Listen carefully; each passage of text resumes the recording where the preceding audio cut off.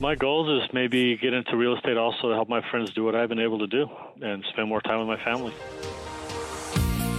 Welcome to the Creating Wealth Show with Jason Hartman. You're about to learn a new slant on investing, some exciting techniques, and fresh new approaches to the world's most historically proven asset class that will enable you to create more wealth and freedom than you ever thought possible. Jason is a genuine self-made multimillionaire who's actually been there and done it. He's a successful investor, lender, developer, and entrepreneur who's owned properties in 11 states, had hundreds of tenants, and been involved in thousands of real estate transactions. This program will help you follow in Jason's footsteps on the road to your financial independence day.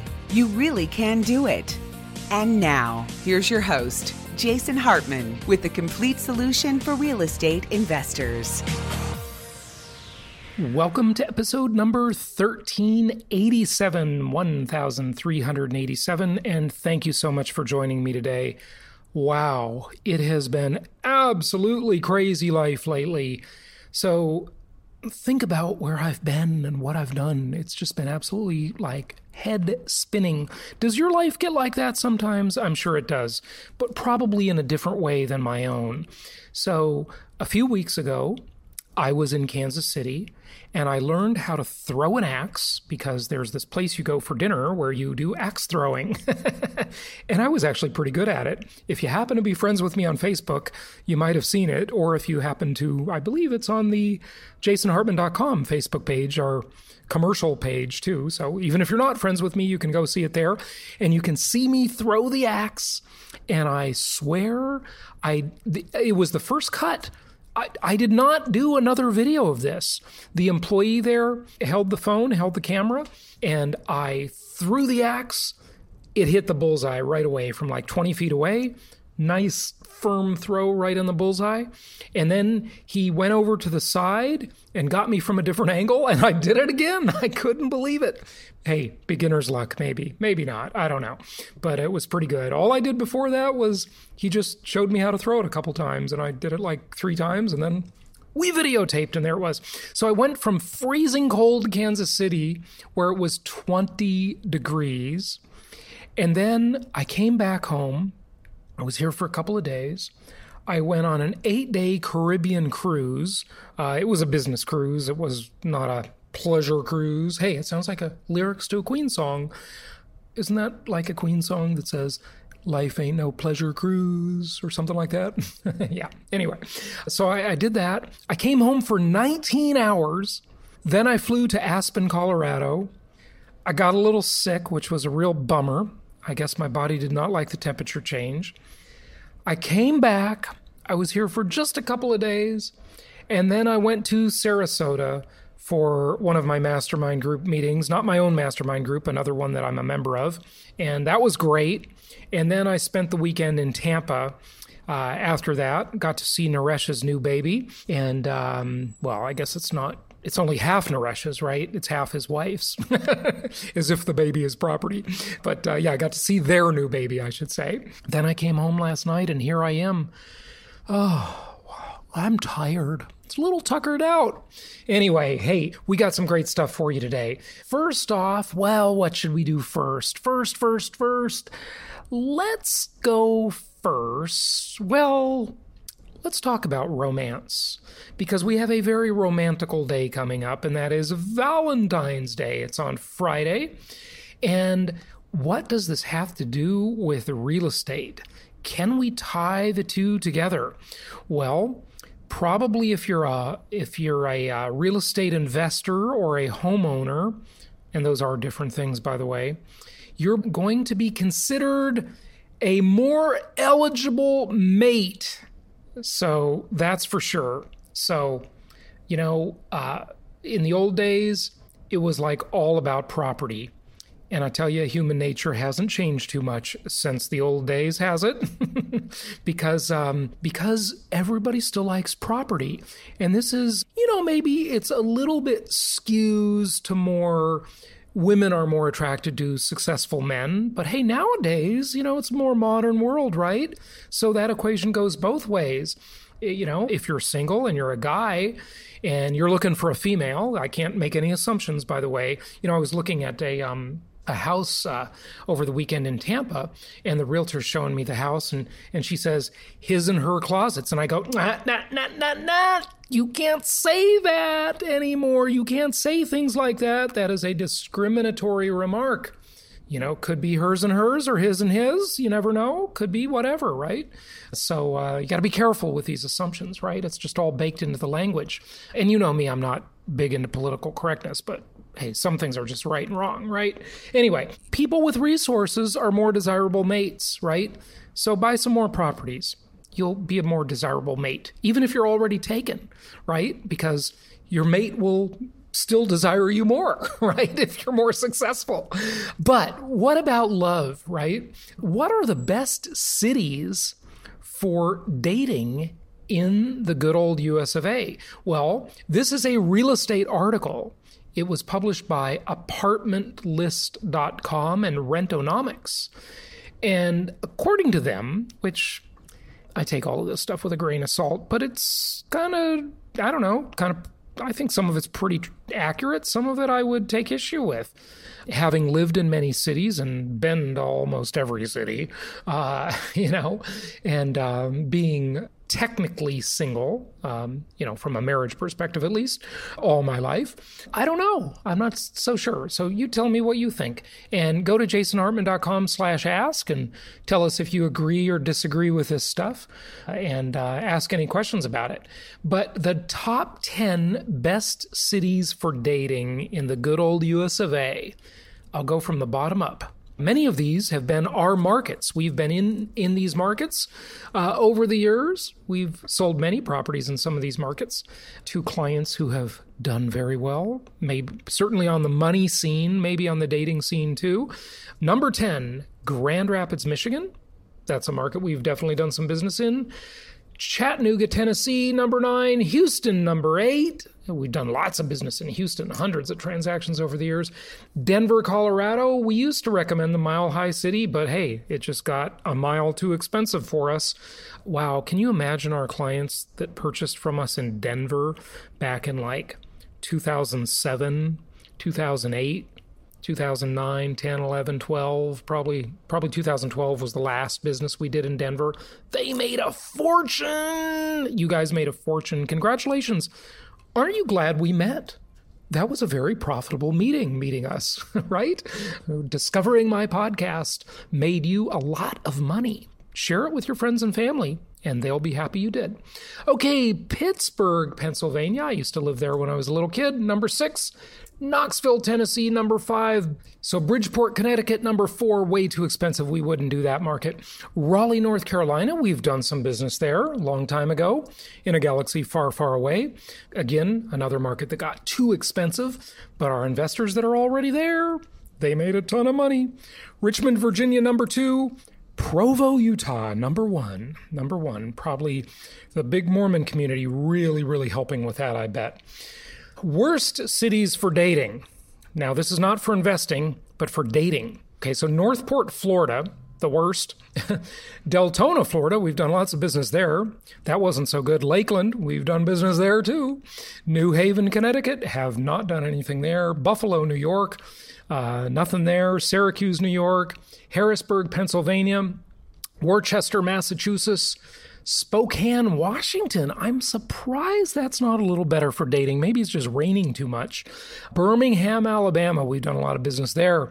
Not good for dating. So if you're single, feel free to invest in those cities, but do not move there because you will be lonely, and you don't want to be lonely. That's no fun. Okay, so then they divided this up. Male versus female. In other words, where were men most satisfied with their dating lives versus where were women most satisfied with their dating lives? And I won't read you all of them because it'll take too long. We got to go both sides of the list twice, right? But we'll put a link to this article in the show notes. How's that? And you can look at the charts and read the narrative and all of that stuff. But the number one best, well, I'm going to do the top the top 4 for, well, I don't know, maybe I should do the top 6. I don't, there's too many. Okay. I'm just going to say it. Number 1 best city in the U.S. for men for dating, which actually really quite surprises me. I lived there, and I don't agree. San Diego, California, the Socialist Republic. Number 1 for women, this one I guess I can see, Columbus, Ohio.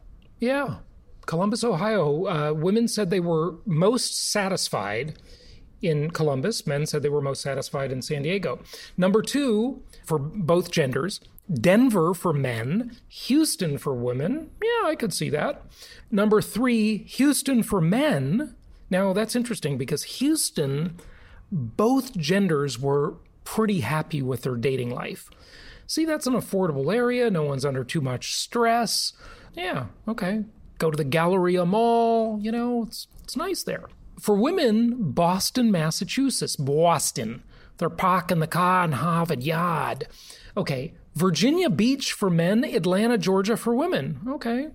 St. Louis for men, Denver for women. Denver coming in at number 5 for the women, number 2 for the men, up on the list there. And then Miami for men, Cleveland for women. Washington, D.C. for men, and also Washington, D.C. for women on par. Wow, those two, that's like a tie. Boston for men, where it was way up on the list for women, a little much lower for men. Philadelphia for women. Charlotte for men. Charlotte, North Carolina, we've done lots and lots of business there. Minneapolis for women. Milwaukee for men. Charlotte for women. Interesting. Anyway, this is a little hard to understand without seeing it. Then they've also got best cities for dating based on education level. You don't want to date stupid people, that's for sure. Best cities for dating from the full data set with all of the male-female satisfaction, the education level, et cetera, et cetera. So just kind of interesting, tells about the methodology. We'll put a link in the show notes to that one.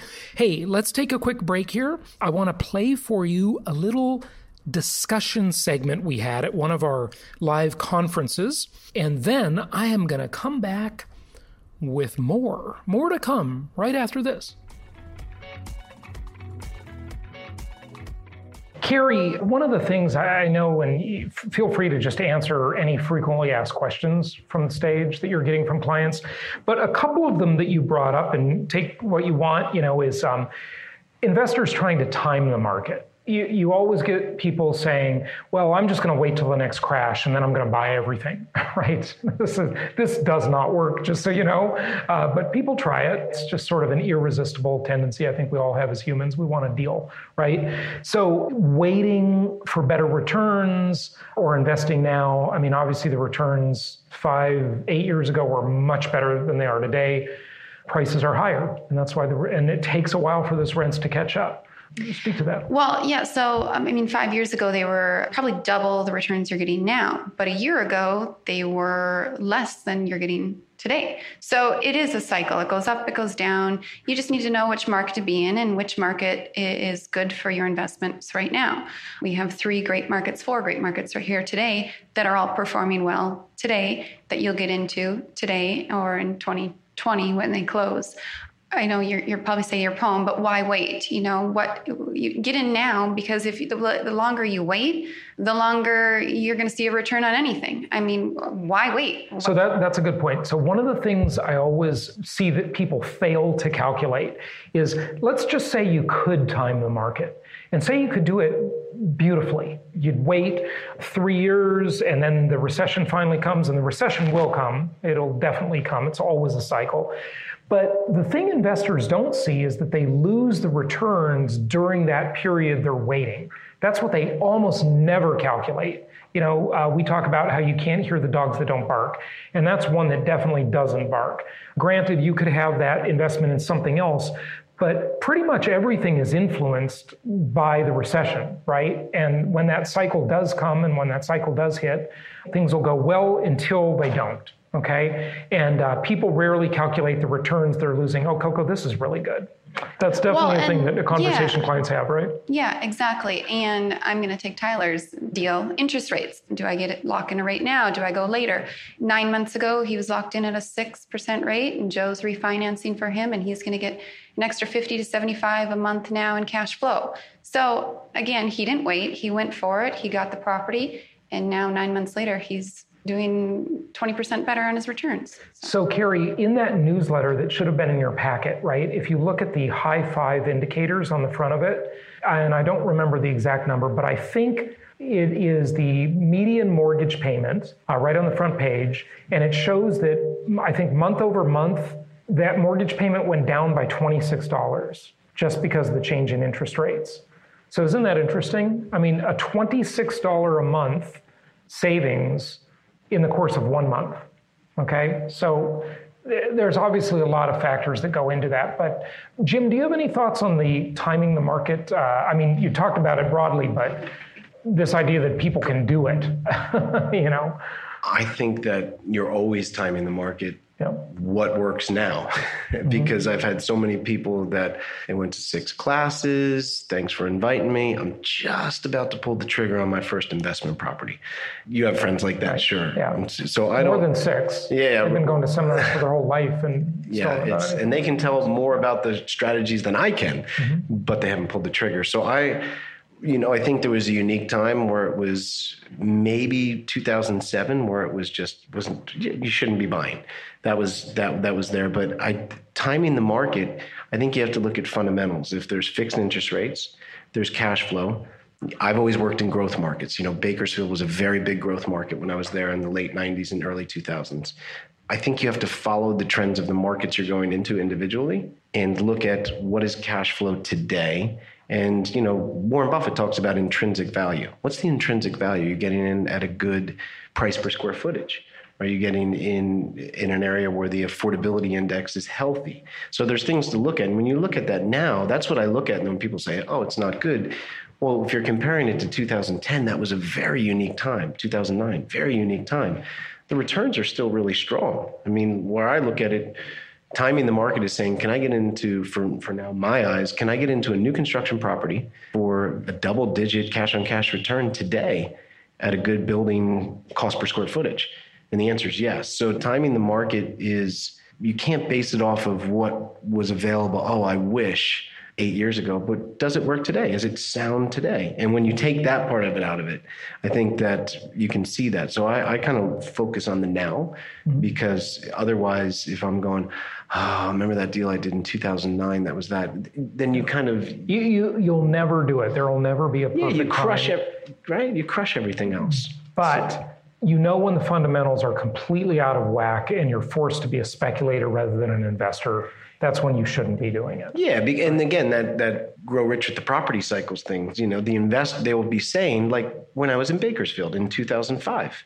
So these were houses that I bought for $50,000 and it was selling for $185,000, but they were only renting for $950,000. So they're only renting for a 0.5 RV ratio. That's terrible. And these were houses from the 1940s. Yeah. So they were, they had higher maintenance and repairs. So when you look at it, didn't make sense. I mean, it was very By the clear. way, you just made me think of something that I think is really relevant to what you do, because you have long-term buy and hold rentals that make sense with good RV ratios. Yep. But you also have short-term rentals that are largely marketed on Airbnb. Yeah.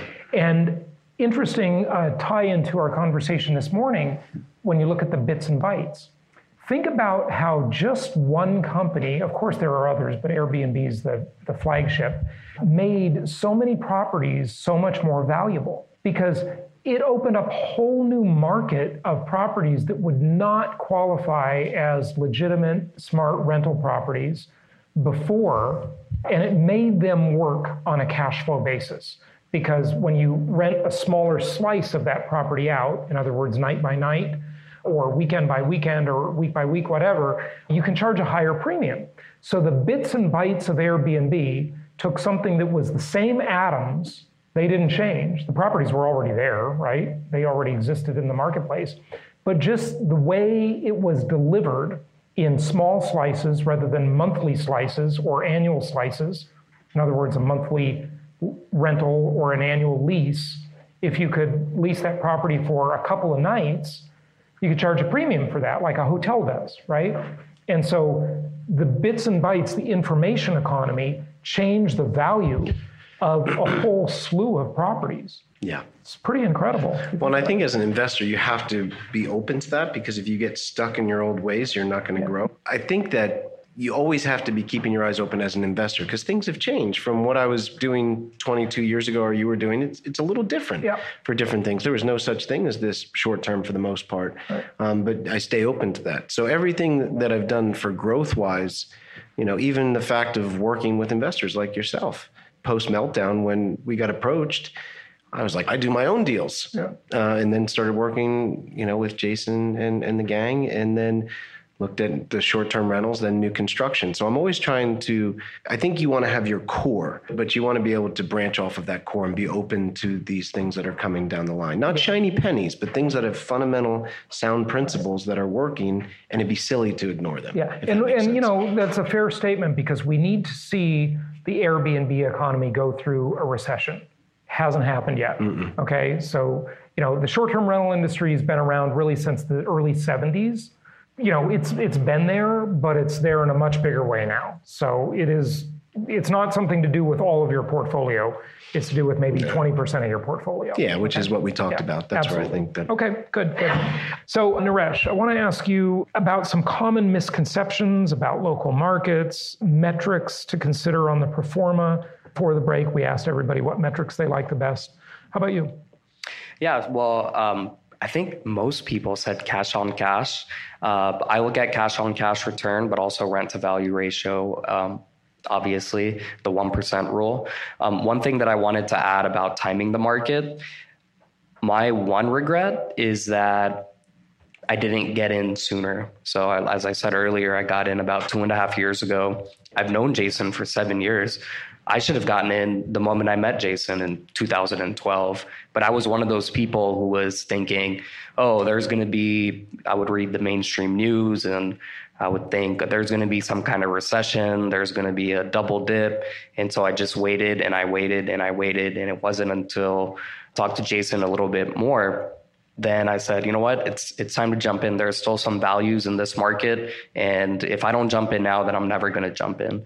And talking to some of you guys over the past couple of days, I heard some of you said that you just found Jason a few weeks ago or a couple of months ago, and you're looking to buy your first property, but you're also waiting for that next recession. And we know it's going to come, but it's just, when is it going to come? Is it going to come next year? Is it going to come in 5 years? We have no idea. So again, my recommendation, just like the other panelists have said, is if you find a good deal, go ahead and jump in. Don't just blindly buy anything, but just go ahead and jump in. And the team here, my investment counselor, when I got started with Sarah, the investment counselors, the property managers, the lenders, Jason and his company have all those contacts, and they help guide you through that process. So there's really nothing for you to be fearful about. I hope you enjoyed that discussion, and I have a listener question from Archie. And Archie, I believe you have sent some questions to us before through jasonhartman.com/ask. And what is on Archie's mind is a common concern, and it is a good concern, but it represents only part of the equation. So here's what Archie said in a nutshell. He says, I'm concerned with investing in a housing market top. I believe there is more of a probability that prices will decline rather than increase in the short term. Not sure what short term is, but okay. I understand that inflation is the upside of the 30-year fixed rate mortgage, single family, 3-bedroom, 2-bath, 1% RV rent to value ratio, below cost of construction, linear market investment. How do you weather the storm with this investment strategy in a deleveraging, deflationary scenario? How did this strategy do if you bought in 2006? Are there any other downside risk that I'm unaware of with this investment strategy, like opportunity cost? Would it be better to save your liquidity for an illiquid market bottom? Okay, great question. Here's the thing you got to understand. You can't talk about a housing market top because The question is where? You know, I sound like a broken record talking about this stuff. But look, if you're thinking of investing in New York or the Socialist Republic of California or Washington State or the Oregon coast or, you know, South Florida or any of those expensive northeastern markets, this is a valid concern, Archie, if you're in some of those markets. But if you're in these boring linear markets in the Southeast, the Midwest, some, not all, of what people call the smile states, okay? In other words, if you're looking at a map of the U.S. and you put a smile on it, that kind of crescent shape of that smile, most of those markets are pretty good, not all of them, okay? Be careful, because you don't want the edge of the smile on either side, okay? That's where you might get hurt, especially on the West Coast side of that smile. That's gonna hurt you. But most of that is gonna be pretty solid, because remember, you're not investing for capital appreciation. Even if it depreciates, who cares? Really, who cares? You're not selling anyway. I mean, of course, we would all rather have our properties appreciate in value, obviously, but it's not a big deal. It's not why we're investing. We are yield-oriented investors. Look, in the bond market, for example, you can buy bonds and hold them for the yield, okay? Or you can trade bonds and try to make capital gains on those bonds. You can buy a dividend-paying stock, and you can hold it for the yield, the dividend it pays, or you can buy a non-dividend-paying stock and just try the very simplistic, very bad strategy of buy low, sell high. We're investing in a multidimensional asset class. We are investing for yield. We are buying prudent, low-cost properties that have universal need, that are below the median price in any given market, almost always. And these properties are just in demand. Now, you asked a very good question here, Archie. How did this strategy do if you bought in 2006? Great question. Okay, here's why that's such a great question. First off, you have to realize that the Great Recession that came right after 2006 was the worst economy in a lifetime, the worst economy in 7 decades. It was an anomaly. Of course we're going to have other recessions. Of course we're going to have other market crashes. Obviously, there is a cycle. There is a business cycle.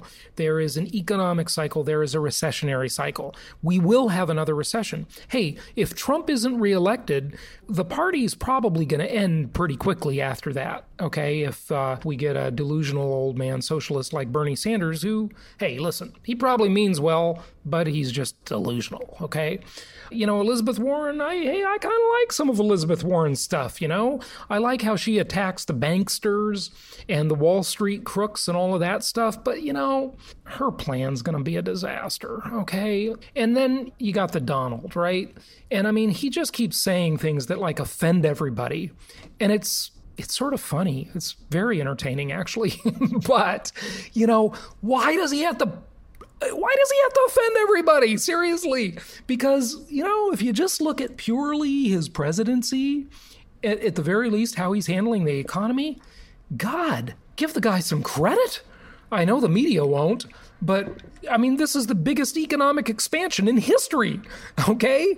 You had huge expansions under Reagan, the largest peacetime expansion in the history of the country under Reagan. And then you had it again under Clinton. Now, Clinton was a little bit different, okay? Even though I did not like Slick Willie Bill Clinton, he's a total crook, I got to give him some credit. Like, try and don't be so partisan all the time, people, okay? That's what I'm trying to say. Like, give people some credit where it's due, right? Clinton, where's it due? Look, it didn't really jive with his beliefs, okay? But he, to a reasonable extent, didn't mess the economy up. He didn't screw it up. He didn't interfere very much as like Obama did. Obama interfered way too much, okay? Clinton sort of just was a little bit laissez-faire about the economy, which I love. I was totally in agreement with that. And also, he had the extreme good fortune of presiding over an economy that was just ramping up in a huge way globalization. And that put downward pressure on prices. So consumer goods got a lot cheaper. Now, it took a while for all the Americans to lose their jobs because of this, right? But that eventually happened as these terrible trade deals that Clinton presided over took effect. And as Ross Perot said, that giant sucking sound. But the other thing that Clinton was so fortunate, and I know this is going to sound silly, but the fax machine, yes, the facsimile machine. That was a big deal. I don't know how if you really remember how that sped up the velocity of money, the velocity of commerce. We had fax machines before Clinton, but under Clinton, they really caught on, okay? And you saw the result of the humble fax machine in the economy. Now, you're probably thinking, Jason, you didn't even mention the internet. The information superhighway. Well, obviously that was way bigger than the fax machine, but I wanted to give you the preamble to it, and that was the fax machine. Do you remember how slow commerce was before fax machines and how it just totally sped up with the good old humble fax machine? And then, of course, that internet thingy-majig, well, that was a pretty big deal. And Clinton, he was in the right place at the right time. I mean, that just obviously changed the world so dramatically. And we're still reaping the incredible, incredible profits of the internet age, this world of frictionless e-commerce that, remember, one of the things economists talk about a lot is the velocity of money. The velocity of money is a big deal because when you have more velocity, more trade, you increase the size and speed of the economy. So that velocity, just making things simply move faster, makes people more prosperous. Doesn't have to be that everything else is right, just increase velocity and you'll increase the size and scope of the economy. And the internet gave us this world of largely frictionless global e-commerce, which is just obviously incredible. I don't have to overdo it on that. So Archie, back to your question, just buy good properties in these good linear solid markets and keep them and stop trying to time the market. At the very worst, you're going to lose the opportunity cost because if you have to wait 3 years to try and time a market bottom, or 5 years or 7 years, who knows when you'll see the bottom. And trust me, when you're there, you won't know you're there. That's the other problem. And when you're at the peak, you won't know you're at the peak. We don't know we're at the peak now. I certainly don't believe we're at the peak in any of these linear, boring markets. Now, if you're telling me about cyclical markets like LA, San Francisco, New York, Miami, and many others, I'm going to say don't touch them with a 10-foot pole. But I wouldn't touch those anyway because they don't make any sense. They don't get a 1% rent-to-value ratio or even close. So you're going to lose. I mean, if you go to jasonhartman.com/properties right now, and you look at the pro formas on our website, and you find a property pro forma that all in is going to generate a conservative return for you of, say, 22% annually, 25% annually. Okay, you wait 3 years, you're going to miss 75% return on investment. Okay? Now, say the prices do go down by 20%. Okay, you're going to lose more by waiting. The likelihood is you are. I mean, what are you going to do with your money till you wait? Stick it in the stock market? Well, it's easy to argue that the stock market is at a top, right? That's much easier than arguing that linear real estate markets are at their peak. So you're going to put it in the stock market and lose your principal there? This is not a winning strategy. Timing the market is generally, for anybody, just simply not a winning strategy. So buy good properties, hold on to them. It's the most historically proven asset class in the entire world. Just don't buy in the crazy cyclical markets. And if you're really concerned about a market crash, don't buy in the hybrid markets either. Get the really, really conservative bread and butter properties in the linear markets, and you should be in good shape. And you can find those at jasonhartman.com. And we got to wrap it up for today. Archie, thank you for the questions. Other people, go to jasonhartman.com/ask. Tell me why I'm right or wrong, or ask your questions, make your comments, share an article, share a link, whatever. We'd love to see it. We'd be happy to talk about it on the show too. And until tomorrow, happy investing. Thank you so much for listening. Please be sure to subscribe so that you don't miss any episodes. Be sure to check out the show's specific website and our general website, hartmanmedia.com, for appropriate disclaimers and terms of service. Remember that guest opinions are their own, and if you require specific legal or tax advice or advice in any other specialized area, please consult an appropriate professional. And we also very much appreciate you reviewing the show. Please go to iTunes or Stitcher Radio or whatever platform you're using and write a review for the show. We would very much appreciate that. And be sure to make it official and subscribe so you do not miss any episodes. We look forward to seeing you on the next episode.